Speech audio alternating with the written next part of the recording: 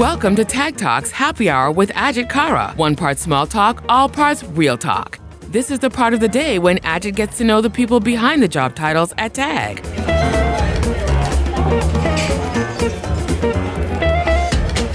Hello, I'm Ajit Kara. I'm the Tag CEO for the Americas, and welcome to my happy hour. I decided to do this happy hour because, for one, I don't have a face for video. Arguably, I may not have a voice for radio, or this is podcast now, clearly.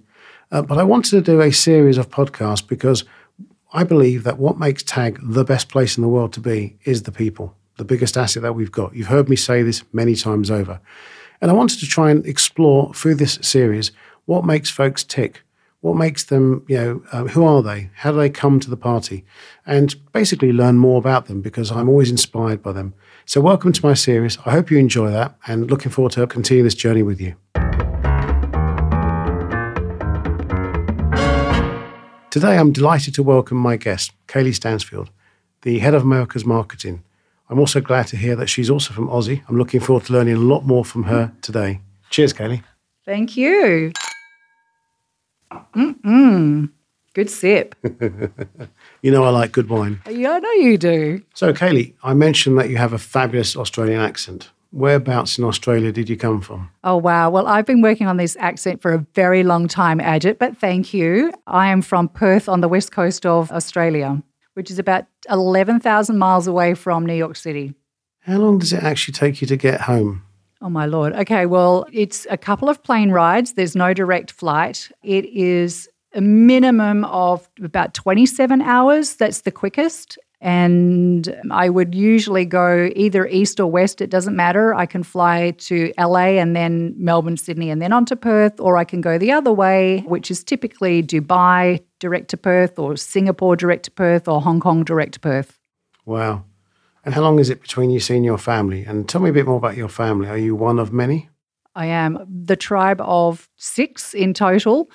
I'm the eldest of 4 kids, so it's me, then my brother Sean and sister Siobhan and another sister Natasha. 3 of us ended up with Irish names for a very good reason, and that's because my mum grew up in County Kerry in Ireland before she moved to London to do her nursing schooling when she was a teenager. Now, Kaylie, I do know a little bit about you, and I think you're quite a high-performing family. So tell me where you fit in the hierarchy of the talent that your family has. Well, we all have different talents. I'm the only one that really pursued music, though, if that's what you're talking about. I am indeed. All righty. We all learned piano and did dance classes and all sorts of things. And in fact, when I was 7, I wanted to be a ballet dancer, not a belly dancer, a ballet dancer. And over time, I guess my love for piano and music just accelerated. And by the time I was 18, I was playing in my first band, playing keyboards. Bought my first keyboard when I was about 16. Cost me a lot of money. I saved up all my McDonald's money to pay for it. And played in a band, my first band, for about 5 years as a keyboard player. And then I distinctly remember one night the band was loading out our gear. We were playing in a basement venue. And I turned around and saw the drummer at the bar before me. And I thought, this can't be right. I had more gear than the drummer, and I thought, that is it. My keyboard career is over, and I took up singing. So that's where we ended up. Where for a bunch of years I was singing as well before I came to the US. Well, I look forward to finding time to, when we go out for Tag Night Out, to end up in some karaoke bar and testing how good your vocals really are. No. But I asked Kaylie before, and I was expecting an answer where I said, Kaylie, in your kind of music background and your connection to going down that path, have you met anyone famous? And I thought she'd say, I saw someone on a bus. And then I was astonished at how many people she's actually met. Would you mind telling me again the sort of folks that you met? Well, you make it sound like I'm the person who actually knew these people, and that's not the case. I just happen to know people who know famous people, and that's how I've happened to be in the same room as these people. I think famous is who's hot at the moment. So who's hot at the moment? Sarah Jessica Parker. Met her a few years ago at a post-Broadway opening night party. Michael B. Jordan seems to be hot at the moment again. My boyfriend actually was in the same film as him. He was in Creed. Gosh, who else? Alan Menken, who wrote a ton of Disney musicals. Lots of people. It's just about being in the same place at the same time. Actually, one of the more embarrassing stories was one night I was doing a gig with my group at the time, and we ended up at a bar, and these guys started talking to us, and they said, "Oh, we're from America." And we said, "Oh, yeah, cool. I've been there." And they said, "No, literally, we are the band America." But we were all too young to know who the heck they were. Funny. And I had to go home and ask somebody, "Who's America?" And then found out that, they wrote The Horse with No Name and a bunch of other songs as well. So I'm intrigued. You have this fabulous musical background, connections to die for. And I suspect, I've seen you do, some of our videos and presenting stuff. You've got a wonderful voice and a TV manner. Have you done any of that before? Yes, yeah, I was also a voiceover artist, although you probably can't tell right now because I'm so out of practice. But yes, I did do some voiceovers. I was a voice for Lazy Boy in Australia for a while. In fact, when I started doing voiceovers, I was doing lessons and finally got my first gig and was called to a studio to do an audition for a television commercial. It was a shoe commercial where I practiced, on the way there. I was going through lines in the green room. Of course, they don't typically give you lines before you get there, so I was just running like test scripts. And then I went into the studio and they said, "We want you to purr like a cat." All this practice and all this money I'd spent on learning how to be a voiceover artist, and all they wanted me to do was purr like a cat. And then I never heard anything, as is often the case when you do auditions. You don't hear if you didn't get the job, you hear if you did get the job. Then a couple of weeks later, I heard my voice on the television commercial purring like a cat while this, girl crawled across the floor in high heel shoes, and that was that. Yeah, I got the gig. That was your stardom. Yeah. It reminds me of my story of my older sister convinced my father to pay for her to go to drama school for a whole summer, and at the end of it, there was a play which we all went expectantly to see what this investment was made for, and she was a tree. Oh. Yours sounds a little bit better than that. How old was she though? 6? Oh, no, you're talking teenager. Oh, gosh. Yeah, but did she love it? She thought she was great. I couldn't stop laughing for a week, but it's very embarrassing. That's the interesting thing about theatre, though, is that it's attractive to a lot of people because it's a place where so many people who might not be understood or who might be introverts or a little bit quirky, they feel so at home in that environment. Yeah. And it doesn't matter what character she played. The fact that she felt part of this group is what theatre is all about. Look, it's the ambience. And I have you been back to theatre since COVID? Because I kind of feel very deeply for the folks that, there's a big career and industry behind theatre, but it's the whole ambience. When we go as a family, it's just a wonderful session. I mean, do you manage to go out much? I haven't yet. There was actually a show that I wanted to see last weekend. It did a limited season, but I didn't get to see it. It was just too cold, which is, middle of February. It's no surprise, but I do plan to go soon. There are a bunch of new shows opening over the next couple of months that were either put on hold before COVID started or the opening was put on hold. So I'm really looking forward to that. So I'm intrigued then. So you are an accomplished singer, an amazing pianist, great voiceover talent, celebrity connections. What did you actually want to be when you were a young child, if you have all these kind of skills and gifts? You are overselling me big time, but thank you. When I was 7, I mentioned I wanted to be a ballet dancer, but I also wanted to be an ophthalmologist. I can't even pronounce that. I know. I think at the time I just called it an eye specialist because that seemed so much easier, but that was more to do with my familiarity with going to see eye doctors at the time because I had, funny eyes, And then when I was about 14, I thought that a career in law would be a really good fit for me until I realised how much reading I'd have to do, and I quickly cancelled that out. And then, all I really wanted to do was music. And that was always a parallel career for me. So while I was working in marketing and various other things, I always had, to me, my real job was music and my full-time job was what paid the bills. Wow. And then, how did you make the leap into marketing then? Because it's a reasonably different trajectory. Did you jump straight into marketing or did you? No, actually. My first job was in a retail bank. And then I decided that I wanted to, go off and be a rock star. So I took some time to pursue that for literally less than a year. And my foray into marketing is, I don't actually know whether anybody knows this story. There's a handful of people that do. But my sister and I, we were playing in the same band. I was singing and she was dancing. We were like this early 90s dance troupe thing, doing kind of dance music, house music type stuff. And she and I decided that was certainly not paying the bills, so what else could we do? And we took a job handing out flyers on the street for McDonald's. Wow. So this is my second round with McDonald's because I had a job as a teenager. I love their food. I had a job as a teenager, working the drive-through for McDonald's, but this was just promotional modelling is what they call it. And I was doing a bunch of other promotional modelling through agencies and for various brands. And the owner of one of the stores pulled me aside one day and said, I really like the way you are leading this team. And I said, well, I'm not leading this team. And there was about 6 of us handing out flyers. And he said, I see you, I watch you. And he said, you take control of telling everybody what to do. I'm sure he meant it in the nicest possible way, but directing everyone. And he asked me whether I'd come and work for him full time, that he had somebody who was doing the marketing and he wasn't that keen on that person. And so I took it. And wow. The rest is history. I eventually then went on to work for McDonald's corporate with my eye on the prize the whole time of working for their ad agency, which was DDB Needham. And I worked with DDB for a short amount of time before they brought the McDonald's account back in-house. And that's when I decided to move on. Well, I have 2 points for your McDonald's history or your career. One is a gripe and one is a compliment.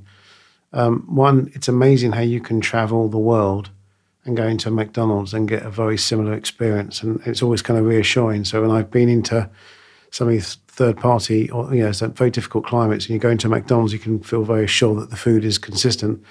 The second thing is that the fillet of fish that I love never looks like the picture. That is actually my favourite sandwich as well. Legitimately, if I ever have McDonald's, I have a fillet. But that's because they squash it. But by the time they put it in the little box, it's been a little bit squashed. Yeah, and you've got to talk to the companies like Tag that produce these photos. Well, and I was going to say our hot plate services would make it look fabulous. But this is not about business. I'm going to sort of not sell today. But my children tell a funny story that they kind of memories of growing up when they would get their first Happy Meal, and I'm convinced that my younger daughter's first words weren't Mama or Papa, it was McDonald. When she could see the big yellow sign. And when they had their Happy Meal, they would play back to me later on in life that they would see me as a grown man obsessing about, are they going to finish their Happy Meal because I'm literally waiting to pounce on their remainder food. I was looking forward to that. That's fantastic. I love it. So anyway, after McDonald's, you moved into what? I then moved into luxury jewellery. I worked for a diamond jeweller. Is this where you got your taste for your earrings? You always have wild earrings. Yes, but they're not diamonds, are they? Not yet. No. So I worked for a diamond jeweller for a while, did the marketing for that person. That's actually where I met my first husband. Not that I've ever had a second husband, but there's always the potential for more. And he came in to sell something, and all of a sudden we're dating and married and got a really good deal on a couple of diamond rings, which worked out well for both of us. I think I remember hearing this story when we were out for lunch one day. Oh, really? How many months from meeting to marrying did that happen? About 4. That's cool. We were married for about 7, so it worked out for a while. Yeah. You like to get things done efficiently, don't you? Obviously. Yes, Yeah. I'm all about if you know what you want, just go for it. And that was in Australia, so it was, yeah. Meet, married, divorced in a year. No, divorced, it took 7 years. But yes, 7 years? Yes. I thought it was 7 months. Give me some credit. And then that could be deemed as being part of your most scariest thing. But what things have scared you during life? Because you're very active. You like to go places and travel. What's the sort of scariest thing that you've done? Well, scary can be defined in many different ways. It could be jumping out of a plane, which I haven't done, or, doing a bungee jump, which I have done and was incredibly scary. Did you test the strength of the cord? This was a bungee jump tower that opened in Perth many years ago. And of course, I knew the guy who was opening it. And he said, come down. And, there were TV crews were there because it was a big news event. And I got to the top of the tower, which really, really scared me. And I said to the guys at the top, look, I've got to go back to work after this. So please don't make me hit the water because I don't want to go back to work with wet hair. And sure enough, I hit the water, ended up with 2 black eyes, but it was incredibly scary, exhilarating. I was on a high for about 6 weeks. It was incredible. But scary can also be like moving to a new country, which I did when I moved to New York. I had no job, I had no friends, I had nowhere to live. I didn't know what was going to happen next, but, somehow managed to figure it out. But do you find America a welcoming country? Because I do. I decided to become a citizen within 9 months of coming to America. I find it an amazing country. I mean, what was your experience and exposure around making that commitment as well? Most definitely. I think there's a big advantage to landing in somewhere like New York City because it is very cosmopolitan. It really is a melting pot of many different cultures, and that really resonated with me, not just because I'm a foreigner, but because it makes for a very different and interesting place. And that's very appealing to me. But yeah, you're right. I mean, I was certainly never short of somewhere to go or something to do. There's, plenty of people who've kind of come and gone over the years and we stay in touch. Yeah, well, that's amazing. And look, Kaylie, I'm also astonished at your work ethic. You work incredibly hard. I know that because I tend to see emails coming from you from all sorts of times and days. That's not a good thing though, Ajit. Don't encourage it. Not a good thing. We need work-life balance. But what drives you and what do you aspire to be and who makes you feel, wow, this is worth it? Obviously, present company excluded, but, Well, first of all, thank you for thinking that, I still have aspirations to be something. Well, you're young enough. I aspire to retire. That's my latest thing. There you go. But I need to buy a lottery ticket for that, a winning one. I've always been the type of person that I don't look to celebrities for inspiration. For me, people who inspire me have an emotional connection. And my mother is somebody that I look up to as being inspiring. She is a self-professed feminist. She's the last of 12 children. She moved from Ireland to England when she was a teenager so she could go to college and pursued a career from there. And she moved to England at a time when the Irish were not liked. She often tells stories of seeing signs on hotel doors or stores or whatever saying no Irish, no blacks, no dogs, which Crazy. and that's amazing to me because it was so recent. Granted, my mum is 81, but that was the 50s. It's really not that long ago, which is incredible. So, and then she made her way from England to Australia on a world trip and stopped and married my dad. And that ended the grand world tour. But she's an incredibly adventurous woman who still at her age goes on big trips every year. Pre-COVID, she was planning a trip to Morocco. She goes somewhere every year, whether it's South America, North America, Europe, Eastern Europe. She's been to many places and is very frustrated that she can't do that right now. So definitely a person of inspiration, as are my siblings and dad, for lots of different reasons. You make a really good point in that many folks today do look at celebrities in social media for their inspiration. And one of the reasons that I'm inspired to do this podcast is that I think it's everyday folks and people that are around you that are inspiring. I get inspired every day by the people I work with, the clients that we engage with, and my family too, who keep me grounded and, try to keep my psychotic nature at bay, But it really is the people closest to you that I think can be the right people. And one of the reasons, back to what we said before, I love this country, is that there's a lot of great people here that inspire me all the time. Mm-hmm. Yeah. And your mum's travelled a lot. Do you, I know it's customary for Australian folks to travel a huge amount. Do you like travelling as well? Oh, gosh, yes. I think for many Australians, travel is just ingrained because Australia is an island, it's a continent, it's a country, and it's in the middle of nowhere. It takes us a long time to go anywhere. So, I often hear stories of Americans I've met along the way who say, whenever I go to Europe, I always meet Australians. I'm like, yeah, because it's a long way. And they will spend 6 or 8 weeks traveling because they save up a lot of money and do it all in one hit. It's on my bucket list. I tell my wife that I'm saving all my frequent flyer miles. One day when we have time and maybe when we're retired, I want to do Australia because it's not just the distance.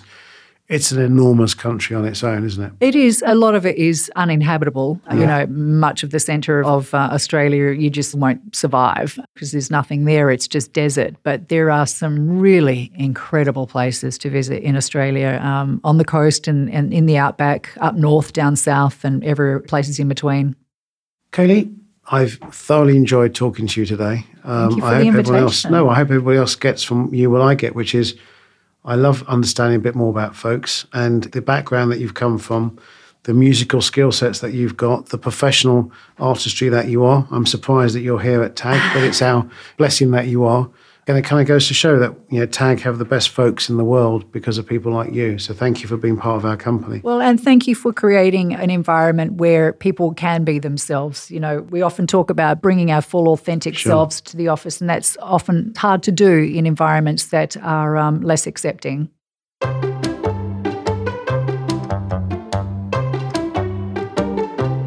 Ask Ajit anything! We have a segment now, Kaylie, that if you would like to ask me any unscripted questions, I'm happy to either feign that I can't answer them or I recall. I'm happy to attempt to answer any questions you may have for me. Oh, I love this. Cool. And there are no-go areas. No-go areas. No, yeah, I get what you mean, yeah. There is something I've wondered about you, and I don't know, just roll up your sleeves a little bit. Okay. And the other one? Oh, okay. So it's not there. Now. Okay. No. But I have seen you wear before a red string around your wrist. Interesting. And I wonder what that is about. So if there are Indian folks on the call, you'll know. So there's something called Bhai Beach. Well, I've probably said it wrong and I'll be slaughtered by my Indian friends. But it essentially is a day in the year when, if you have a sister, she puts that on your wrist as a show of love and respect. And my sister sends it for the post because she's in the UK, and then I put it on. And when I was a young boy, she fooled me because she said to me that if I had it on long enough, it would turn to gold. And I believed her. But I believe that she was misleading me. The principle is really, it just shows that your sister is loving you and thinking about you and always has that on. So, wow, that's beautiful. And why sister? Not, if you had a brother, that would not happen? No, it's mainly the sister's love for the brother and the brother acknowledging that love exists. So it's quite a nice thing. And my sister always does try it and she sends it over. And if I happen to be there on the day that it happens, she'll put it on me. Wow. So yeah, it's a nice special thing. I'm very proud of that. I'm very happy with my kind of upbringing, which was a very kind of inclusive environment too. Yeah, that's beautiful. I'm going to have to read up more about it. The fact that she's 3 years older than me and bullied me like hell is not relevant. I'm sure she will refute that. Do I get a second question? You can have more. Yeah. Oh, wow. Yeah. Okay, cool. I thought it was like a one-hit wonder. Oh, no. Wow, gosh. Well, I am very interested to know how you met your beautiful wife, who I've never met in person, but she did do a little video for us, a year or so ago when you were doing videos during COVID for employees, and it was the most viewed video. And, I found it the other day and I saw the photo and I thought, it is just so fantastic. And you were standing in the background in the photo and the look on your face is just so proud and so involved, and I loved it. It was hysterical because, as you know, I never watched any of my videos. I never recorded more than one. I gave her no prep and dragged her into the room. And my daughter, because of COVID, was working in the office upstairs. She said that she could hear it and she was laughing hysterically because she thought we were both very stupid. But no, I'm very proud of the fact that this year will be 30 years that we've been married. Wow, that's amazing. Congratulations. Yeah, I know. I've weathered it well, I think. You mean she has? Exactly. She says that all the time. But we actually ironically met at a wedding. And it was actually quite interesting that we were much younger, and out of a large wedding, we kind of both homed in on each other, and it'd been independently verified. So met at a wedding, which is a bit, how it all works. But then we kind of got together about 4 or 5 years after that. So it took a while to come together. So yeah. I've actually heard that weddings are good places to meet people because everybody's in a great lovey-dovey type of mood. So makes Absolutely sense. True. Yeah, all the barriers are down. And you can tell from her accent that she comes from the Midlands, not from London where I come from. So she's very proud of that fact as well. But yeah, no, she's awesome. An important part of my life. Behind any great relationship is the other person. And I think that makes a lot of sense. Yeah, fantastic. Good to hear. Awesome. Thank you so much. And so my last point is to say thank you so much again. Thank you for being part of TAG and enjoying this happy hour with me. And I just wanted to cheers you again with your favourite drink. Well, thank you very much. And by the way, how was it? Did I make it well? You know I love a good tequila cocktail. The only thing you drink? Yes, I like the ones that don't come with a hangover. They're my favourite. Cheers and good luck. Thank you very much.